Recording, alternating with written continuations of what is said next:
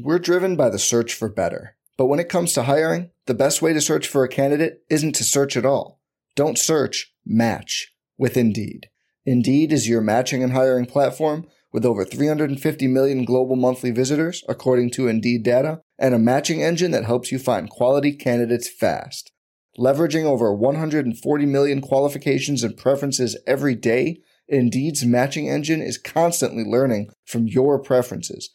Join more than 3.5 million businesses worldwide that use Indeed to hire great talent fast. And listeners of this show will get a $75 sponsored job credit to get your jobs more visibility at Indeed.com/Blue Wire. Just go to Indeed.com/Blue Wire right now and support our show by saying you heard about Indeed on this podcast. Indeed.com/Blue Wire. Terms and conditions apply. Need to hire? You need Indeed. This is Tyrese Halliburton, and you're listening to Setting the Pace.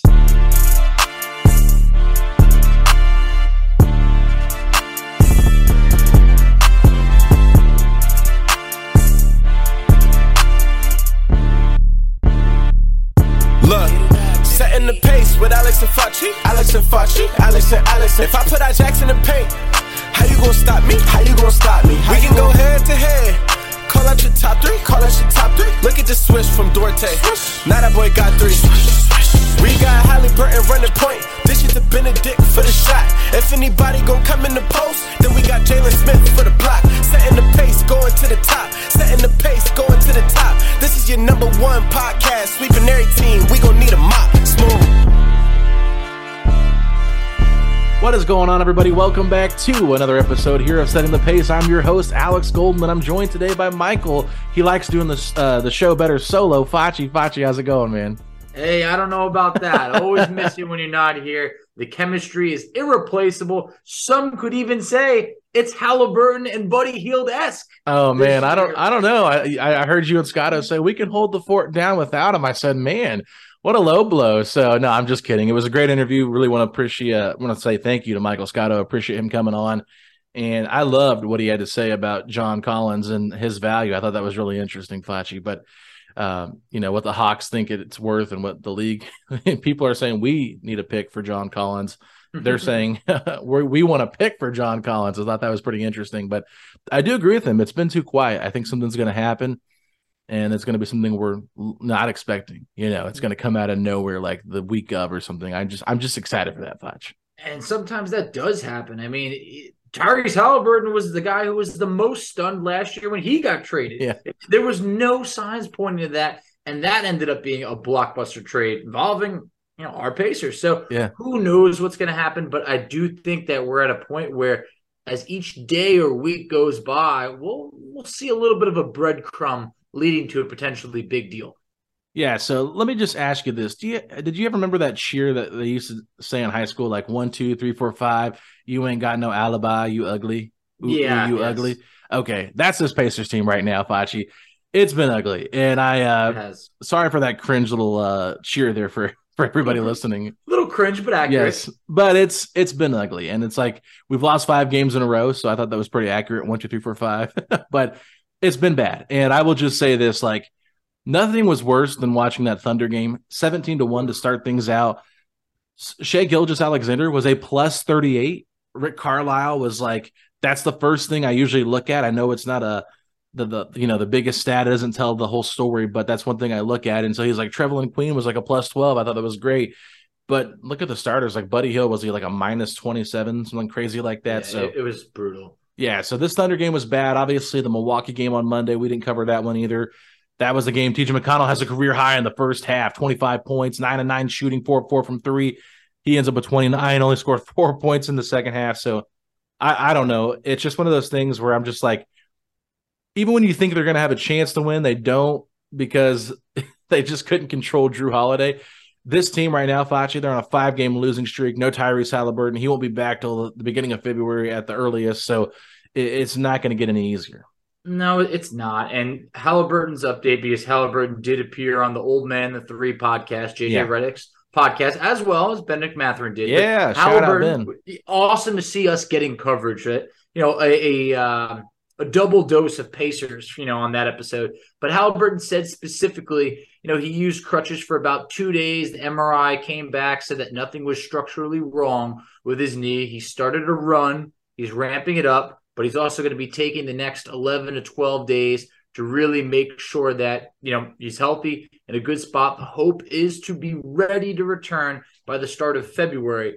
Pacers, the schedule goes on. It really does. It does not get easier because life without Halliburton hasn't been fun, hasn't been well. And you talked about the Bucks loss.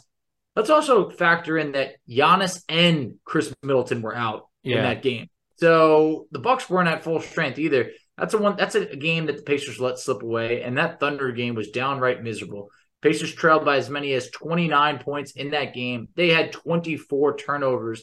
And on the other side, they let the Thunder play almost perfect basketball. 41 assists on 47 shots for the Thunder.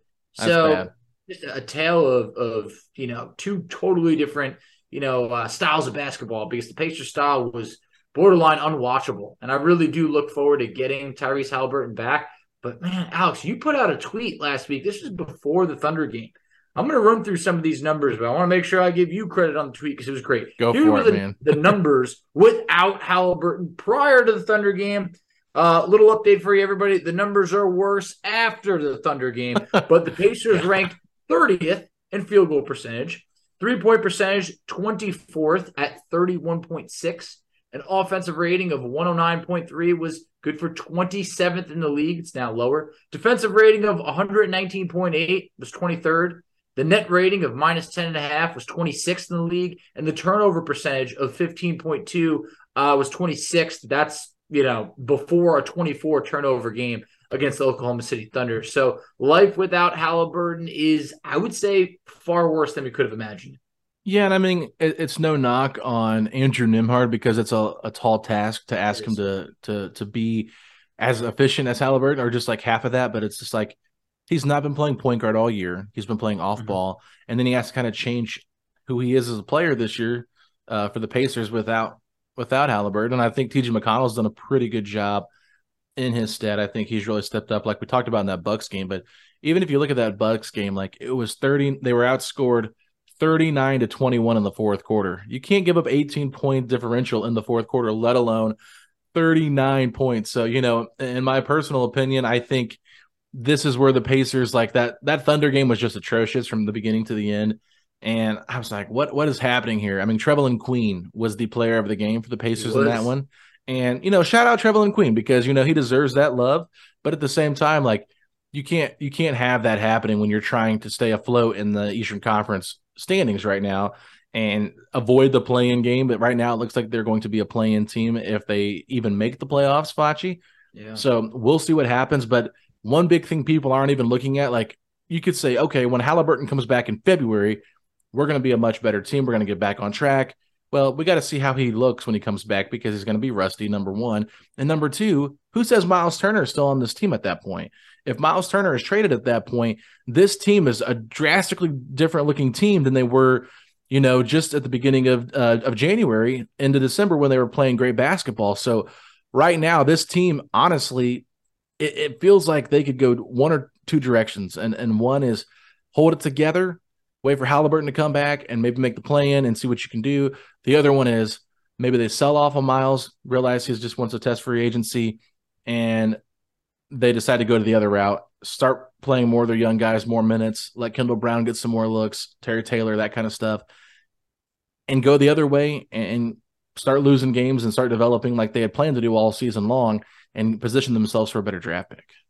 It's a really tough spot to be in because even say Halliburton does return by February 2nd, the first game in February, there's still 6 games to go. You're talking about the Denver Nuggets, the Phoenix Suns, Chicago Bulls, Orlando Magic, the Milwaukee Bucks, and the Memphis Grizzlies. A few of those teams are at the very top of their conference or are looked at as serious contenders.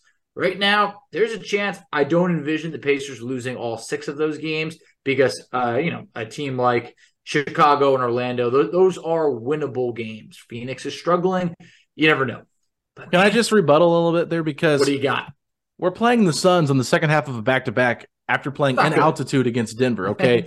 Like, we're recording this before the Nuggets game, just so everybody knows. We're going to release this probably Saturday or Sunday. I'm not sure yet, but both the Phoenix and the Denver games could have already been played. So I just want to put that out there. But I'm just saying, like, playing in Denver, the best team probably in the NBA right now, maybe the Grizzlies, but they're right there. One of the best home records in the NBA. They're lights out. In altitude, that's almost like a guaranteed loss. Now, I say that we're going to end up winning this game, which is just how it goes, Facci, but It feels like it's a guaranteed loss. And then play back-to-back against the struggling Suns team. I understand they're not playing right, but this is a team that still has talent on it. You can't overlook them.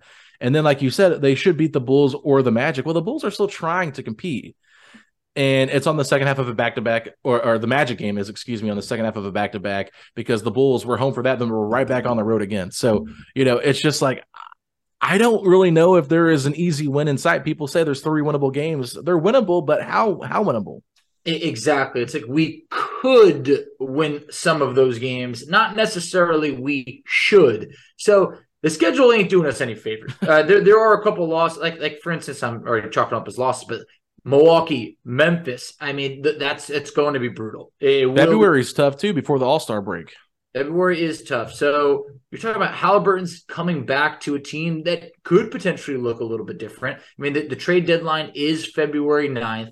And right now, you could just see these guys do not look the same without him. Here's a couple numbers I want to throw at you. Buddy Hield in life without Tyrese Halliburton. Since the injury, Buddy's averaging 11 points per game on 34% shooting, 38% from three, which would normally be good, but he's shooting 42.5% on the year from three. Here's the catch. 2 of those games, Buddy Hield has scored 3 points and 5 points. And in those games had either 1 made shot or just 2.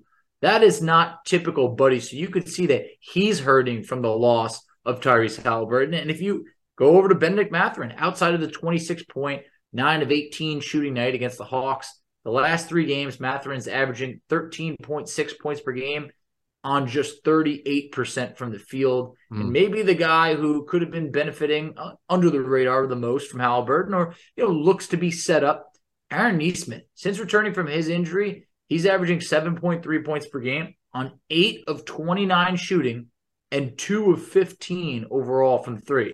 2 of 15 from 3. That's good for 13%. So that's a guy who's struggling to get the same looks that he's been getting. Overall, no one can say, hey, this guy plays better without Halliburton, except for TJ McConnell has seen an uptick. But look, that's not really what you want to say. Hey, I think we got something there. I'm happy with what McConnell's done for us, but overall, people are struggling without the NBA's assist leader being gone. Well, I mean, it just goes to show you how much he orchestrates and is the engine to this Pacers offense and team. I mean, he's happy-go-lucky all the time. He's always encouraging. Bennedict Mathurin said it today with JJ Redick. There's times when Tyrese is like, Ben, do you need the ball? And Ben's like, yeah, I need more touches. Give me the ball. And that's like, you can tell Nembhard that, but it's just a lot easier for Halliburton to do things like that cross-court pass that Halliburton had to Nembhard for the game winner. Like, we saw the video of him explaining what he saw. For him to process that in 3 seconds, it is a special talent that really can do that. It's not just anybody can do that. Like, what Halliburton's biggest case for the All-Star game has happened in his absence, okay? I think so. This team is terrible. I'm sorry, but they're just not a good basketball team without Tyrese Halliburton. Look, they can have good individual performances like a Bennedict Mathurin scoring 26 or Miles Turner having 30 against the Bucks. But as a collective group, he is the glue that holds that team together. And that's what you want from your best player. Like, when you don't have your best guy out there, you should be a lot worse. And that's kind of what it's showing. Like, basketball is a game where it's a team sport, but one person can make that big of a difference, right? And I think we're seeing that he is that guy for us. So when we don't have him, we really are struggling. And that's why I think, Facci, we're going to be without him for at least another 11 days here in the month of January. And if he comes back in February, that first game is a Thursday night against the Los Angeles Lakers. And they're a team that's the game LeBron James could break Kareem Abdul-Jabbar's record. If you look at the way his points have gone, like the 48 against Houston really helps the Pacers case there for him being in Gamebridge to break that. Now, knowing LeBron will probably sit out that game, but You never know. And then we got the Kings on the second night of a back-to-back right there in Gainbridge Fieldhouse. So it's like, I'm looking at this from a totally different perspective. And I'm going to tell you this right now, Facci. At the beginning of the year, me and you both thought going to be a tough year. This is going to be hard to watch. What we're seeing right now, we thought was going to be the story for most of the season. Then all of a sudden, a light switches, and this team just starts playing incredible basketball. We were waiting. Okay, just wait. Let's see if they end up staying there, Flash. Let's see if they can pull this one out. And bada bing, bada boom, they just keep winning games. And we're just like, okay, whatever. Let's just embrace it for what it is. This is a good basketball team. They're going to make the playoffs. Let's just enjoy the experience, whatever. And now we're seeing them fall back to like the 9th or 10th seed in the Eastern Conference. And we're starting to think to ourselves, okay, maybe we weren't too far off with where this team's actually at. And I think at the end of the day, this is my hot take. Ooh. This is the best scenario for the Pacers. Look, Kevin Pritchard, Chad Buchanan, they had their hands tied because this team was playing so well. How are you going to break this up? You had no out. You had to let this ride out, because if you break this team up before the deadline, after they're playing so well, and if they had continued to play well, how are you going to sell that to Halliburton? You're not. But now that they're without Halliburton for 2 to 3 weeks, and they're starting to lose a bunch of games, now they can say, okay, we can't come to a contract negotiation with Miles. We can trade him before the deadline, make our team a lot worse. Halliburton will come back, but we won't have our anchor there at the center position, our second best player all season long. And they can say, okay, we've got a good young team. We know what we like, but we still are going to position ourselves to get a top 10 draft pick, which is what the goal should have been all season long. The awesome run got fans excited, got fans engaged with this young team. That's what you wanted. Now it's time to focus on the big picture, because the way this team gets better is by getting another draft pick. And that's what Rick Carlisle has said every interview when he's talked about this team. I'm talking a lot here, but he said, we got to get more talent. The best way to get more talent, it's not making these win now trades for a John Collins or a Kyle Kuzma or any of that kind of stuff like we talked about. It's about building through the draft to put with Tyrese, Benedict, Nembhard, and whoever you want to build with. But there is legitimate talent in this top 10, Facci, that could change this franchise. And I think that's the way to go. I know people aren't going to want to hear that from me, and I've been trying to be careful about jumping back on this ship, but it's what I felt like they should be doing the whole season long. The winning was fun for a moment, but now take a step back and realize what's important. Get this team more young talent with Mathurin, with Halliburton. Man, the last few games have changed a lot. You start to see the Pacers now clinging, but they're in the 9th spot as we're recording this, about a few games up on the Toronto Raptors for that final play-in spot.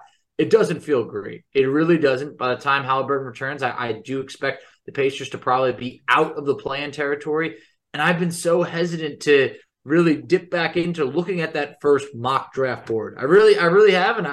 I've refrained from it. But inside, I know the wonders a top 10 pick could do this team, because they already have a great young core over here. I've seen enough to be excited about next year, and the additional picks coming in, the cap flexibility, the youth on this team. But man, this might have been the wake-up call that people needed to just say, like, guys, you know we're not there yet. You know we're not. And the tone on Twitter, it has changed. Mm-hmm. It has changed. People are starting to throw up those tankathons, seeing the Pacers start to enter that lottery standpoint. And, you know, it does kind of have you have 1 foot in, 1 foot out. But, man, I'm happy to know that the Halliburton injury is just like pretty much on the course of the timeline that they provided. But will the damage have been done by then? That's the thing, because we're up against a hard trade deadline schedule where if you can't get that agreement done with Miles in about 2 weeks, there could be a shakeup over here. There really could. I can't say that I'm against a shakeup. I'm just I want to go the course of what could get us to the promised land. And at this point, to keep this team intact exactly how it is right now for the rest of the year, I don't think makes that much sense. No, it doesn't. And I will say this, like, I've had some tough conversations about Buddy Hield and whether or not the Pacers should keep him. And I personally love Buddy Hield, and I've tweeted several times, don't trade him. I will say this, if you are open for business and looking to lose more games this year, and you're looking to maybe sell off on some of your assets, it would make sense to listen to offers on Buddy still. I don't think it's like a desperation thing where you have to trade him, Foch, but I do think that it's something you should consider, in my personal opinion, just because if he can get you back a decent first-round pick, now you have 4 picks to play with to move up in this draft.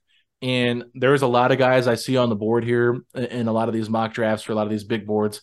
And I see a lot of players I think that Rick Carlisle and the Pacers front office would like. I'm going to throw this out here right now.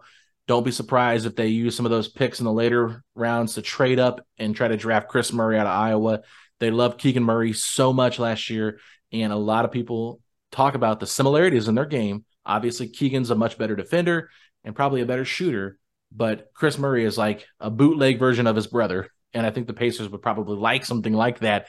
And he's projected around like that 15 to 20 range because he's a little bit older. So that's a guy to keep an eye on. But I just think, in my personal opinion, right now, the best thing they can do, Facci, is just take a step back, realize that this team, it's not a good idea to be in that 10 to 15 range for your pick, because this is where they've kind of been at the last couple of years.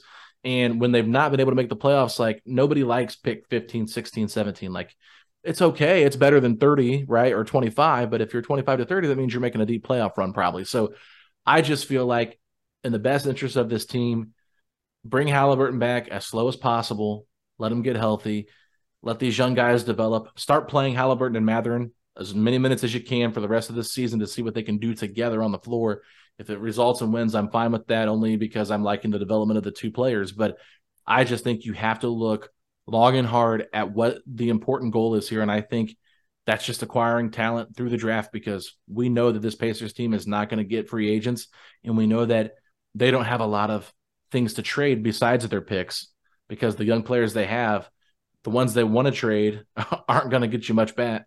And the ones that you want to keep, you don't want to get rid of to get what you really want. So that's why I just say build through the draft and don't stop now. I know people don't want to hear that, but I think it's a smart thing.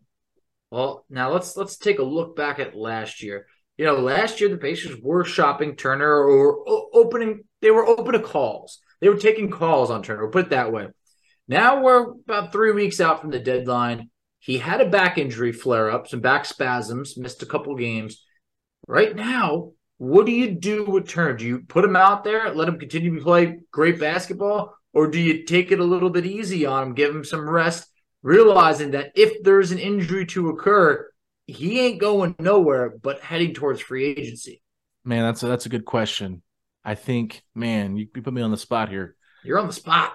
Oh my goodness, this is tough. I mean, I don't think you can sit him out. I don't think you can. Maybe a rest here or there. Yeah, just on like the second night of a back-to-back. It's like he played a lot of minutes, but that's why they were cautious, I think, in the first place with the back spasms. That's why he missed, 3 games? Mm-hmm. The Knicks game, the Hawks game, and the Grizzlies game, and then he came back for that game against the Bucks, and he looked pretty good. So, I think sometimes that extra rest is just needed because the season is so long. Just giving a guy a couple games off that's, had injuries before, it probably is smart to be careful with it. But yeah, I mean, honestly, like as much as like trading Miles does make some sense if you're trying to rebuild, I also think, like you and Scotto talked about, with Mathurin and Halliburton, you got your backcourt. If Turner's your long-term center, it does make sense. And then just trying to find those 2 forward positions, whoever they end up being for the future, I think that's another way to go. But I would just say this with Turner, I think you just got to let it ride itself out and just hope for the best, because if you can't prevent an injury for the next 3 weeks, like if he gets injured now at this point, it's just like, okay, it's only going to make his cost in terms of like re-signing probably cheaper if he does get hurt again, because who's going to want to pay for a guy that constantly gets injured? I think he's done a good job of keeping himself healthy this year, Facci. Yes. So for me personally, I would say just ride it out and hope for the best. Yeah, look, I got no problem riding it out in terms of not,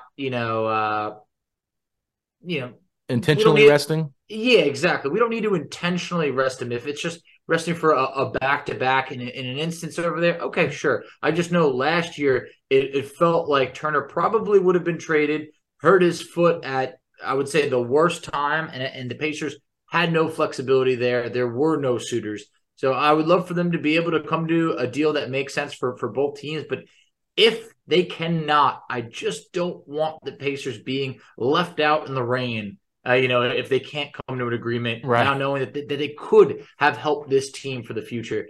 And then looking at Chris Duarte, he has improved a little bit lately. Oh yeah. Now, I think it's a good time for him to up his stock if he is potentially being, involved in any trade talk. But over the last 3 games, he's shooting 8 of 17 from 3. That's good for 47% and 42% overall from the field during that stretch, compared to shooting 31% from the field and 29% from 3 this month. So the last 3 games have been a bit more kind to him. But, I mean, that just kind of really shows that this year has been a disaster. So if we can only look at a 3-game sample size, that's the best positiveness I could find on Duarte lately. I mean, is it to the point now where you just kind of like realize with Chris Duarte it's not worth overreacting to the slump that he was in and letting him work through it? Because I feel like a lot of the guys from the sophomore class have regressed this year.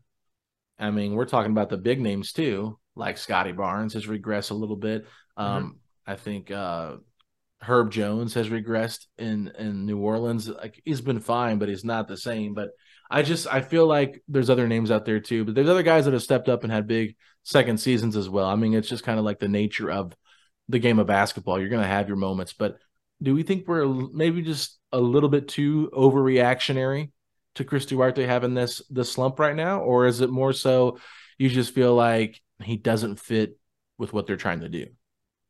If this was like 3 weeks ago, I'd say let's give him time.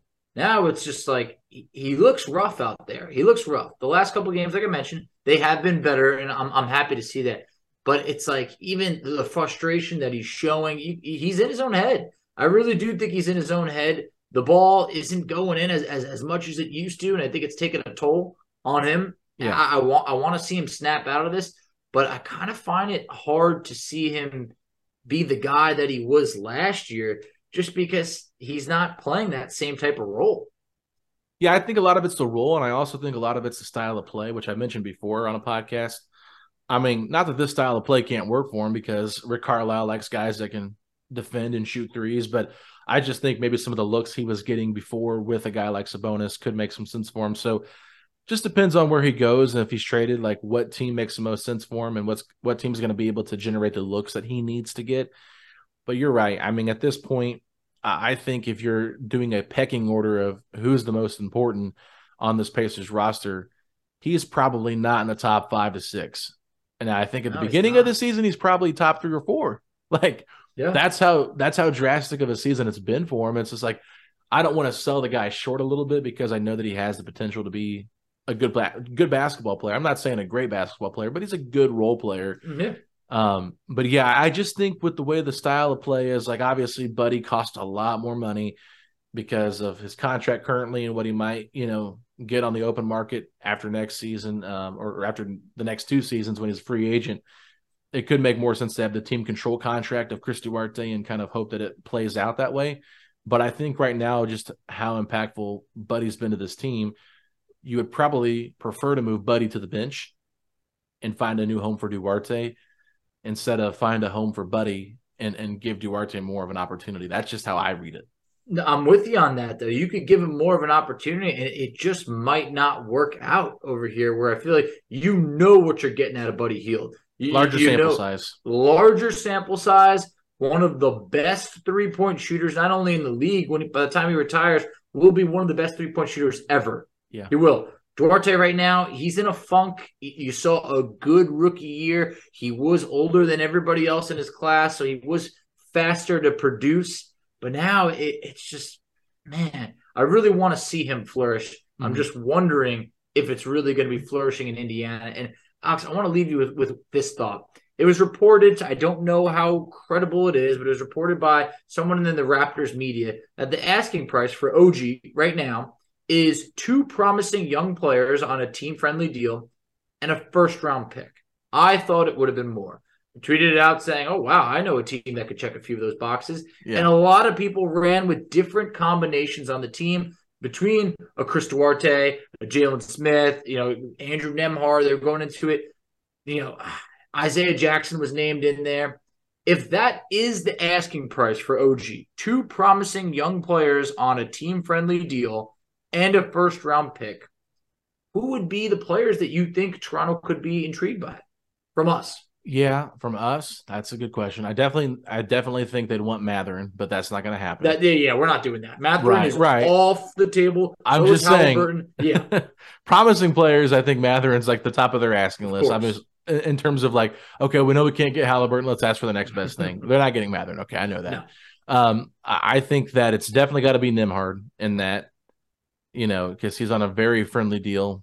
Got 3 more years left, and I think he's struggling right now, so his value might be a little bit lower. But I think defensively, what he's proven with their point guard situation, with Van Vliet being a unrestricted free agent, I think coming up at the end of this year, or he has a player option that he can decline, I think. Whatever. I mean, there's a question mark there. I think he's a guy that definitely is in the mix. I don't necessarily think Jalen Smith is a guy that's going to really intrigue them. I think Duarte could, just because Gary Trent Jr. is going to be a guy that's a hot name that could be moved, and so they could have a hole there at the shooting guard position. And I think Nembhard and Duarte are both defensive-minded players that this Raptors team could be intrigued by because of their length and their ability to guard more than just one position. So those are the 2 guys I think would be the most likely in the trade. Even though Isaiah Jackson does have some upside, I think they already have enough guys like Precious Achiuwa, those kind of bigs, where they wouldn't be as intrigued. So those, I would say, the 2 guards. And then you're probably talking about the Pacers pick and not one of the Cavs or the Celtics. Everybody wants to say Cavs or Celtics. It's like, no, those picks are not that valuable. And it might even have to be a future pick. Like maybe you're talking about a 2024, 2025 Pacers top 1 protected pick. Like it's not going to have very many protections on it. So I personally just feel like there's going to be other teams that are able to put a better package together than us.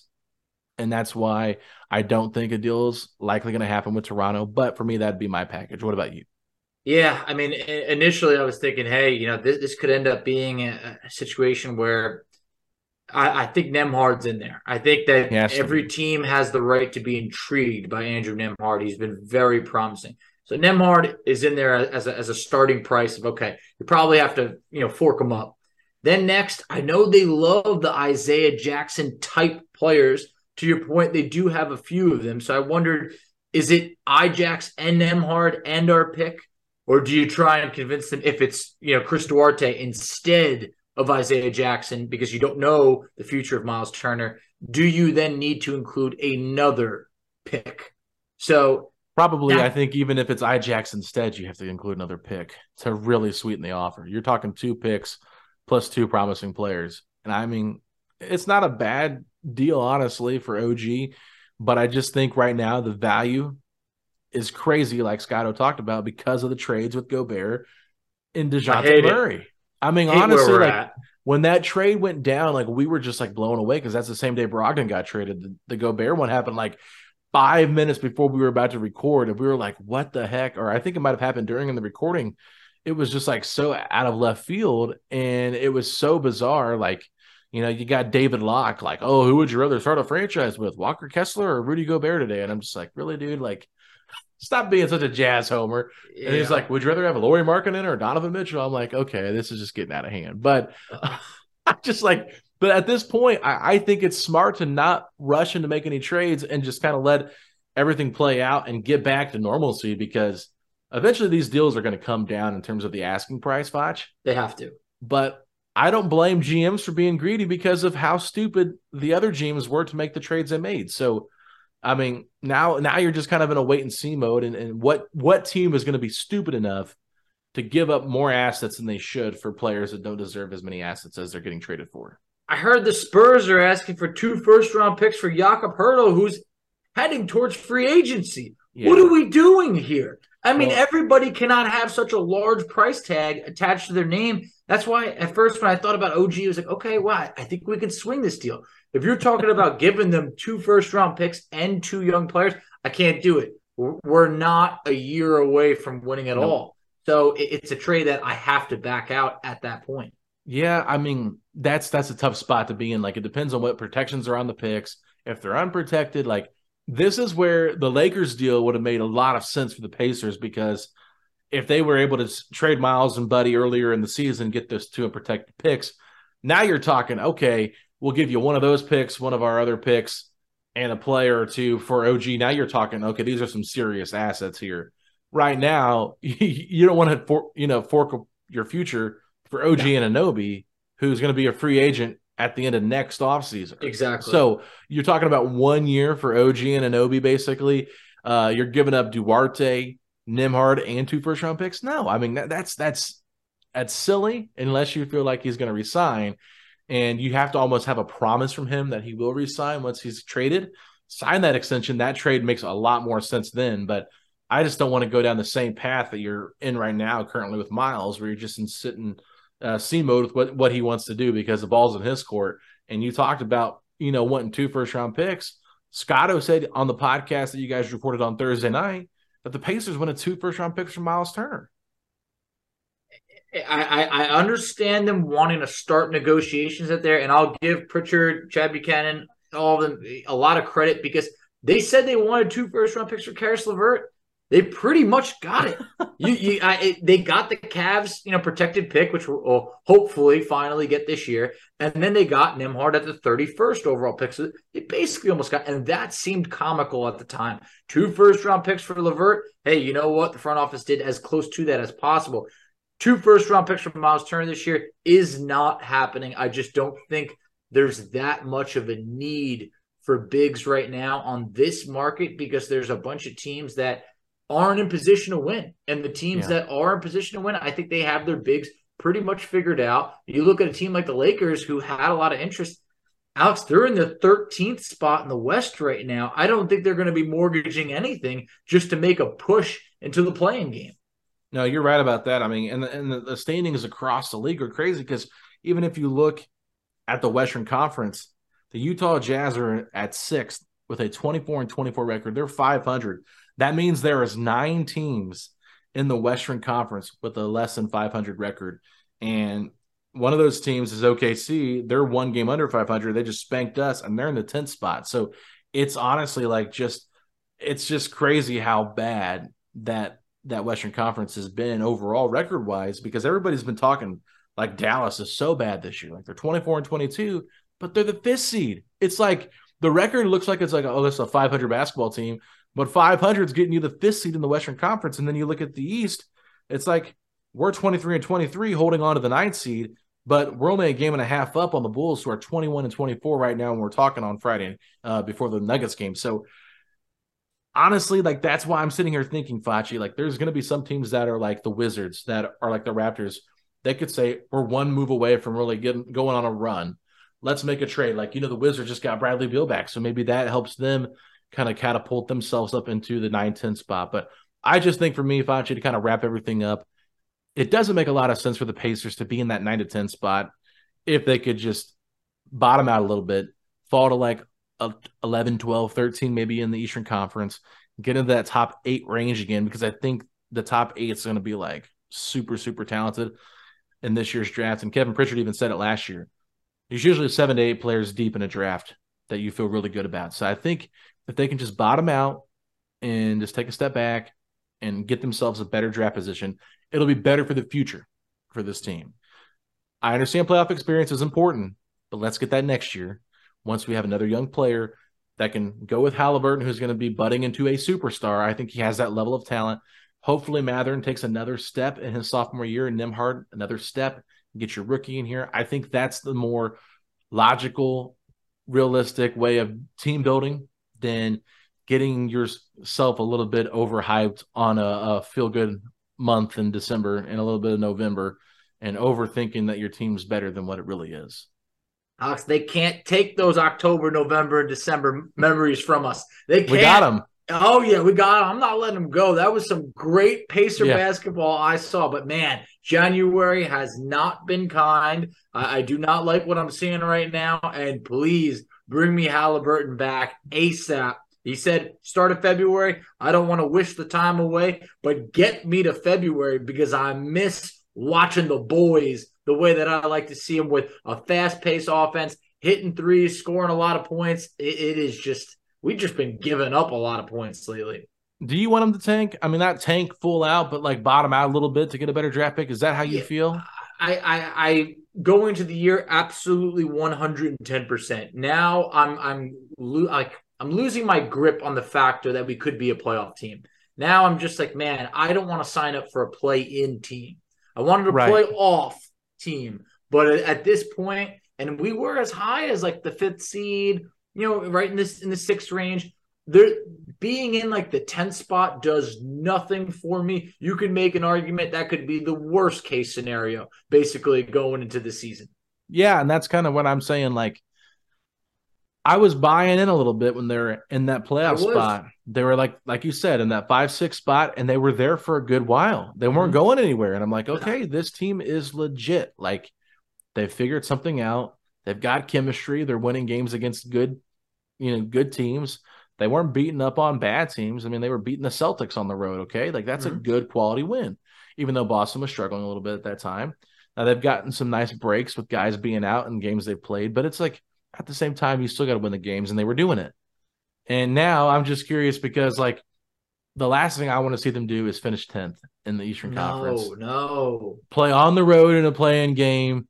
And if they, even if they win that one and lose the next one, they'd still get a better, draft pick than the team they beat at 9. But it's just like, don't lose sight of the fact that, like, this team, if they're not going to be a legit playoff team, then get into the lottery, because the play-in, like, that's for teams that feel like they've got something to prove, like a Washington, like a New York if they were to fall, or a Chicago. Like, they've paid a lot of money to have their roster the way that it is.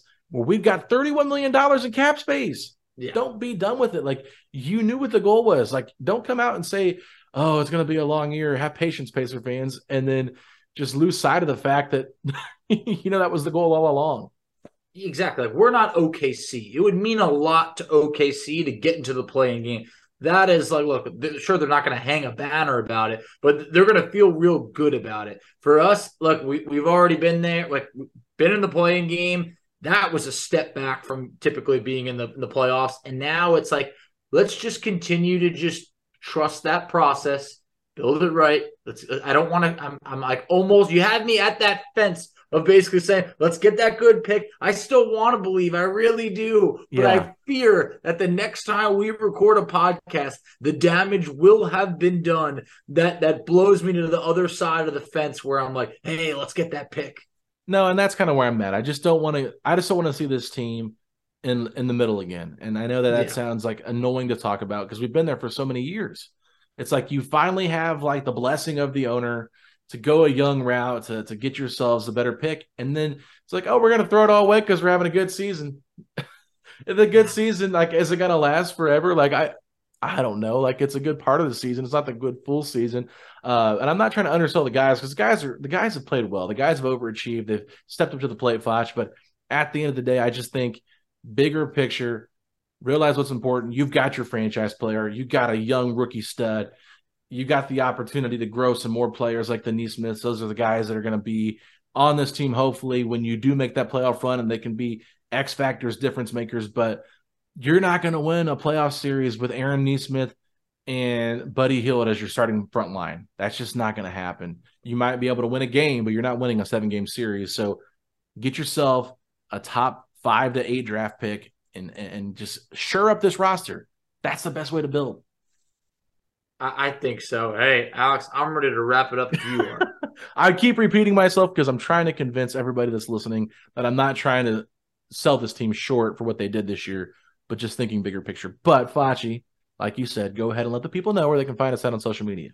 Absolutely. So you can find us on Twitter at SettingThePace3. You can find Alex on Twitter at AlexGoldenNBA. I can be found on Twitter at _FACCI. You can find us on Instagram at Pacers Talk. You can find us on Facebook at Setting the Pace. You can find us on TikTok at Setting the Pace. And Alex, tell them where they can check us out on YouTube. Yes, everybody go to youtube.com/SettingThePace, a Pacers podcast.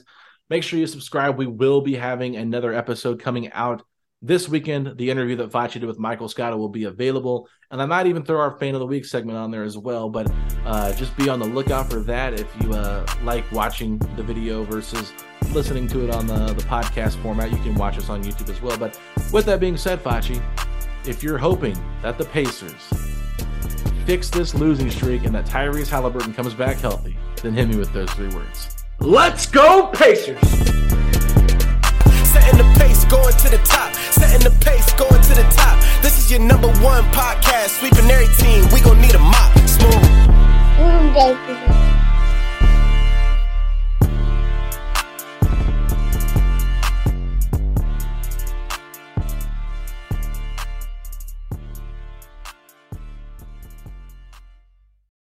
Without the ones like you, who work tirelessly to keep things running, everything would suddenly stop. Hospitals, factories, schools, and power plants, they all depend on you. No matter the weather, emergency, or time of day, you're the ones who get it done. At Grainger, we're here for you with professional-grade industrial supplies. Count on real-time product availability and fast delivery. Call, click Grainger.com, or just stop by.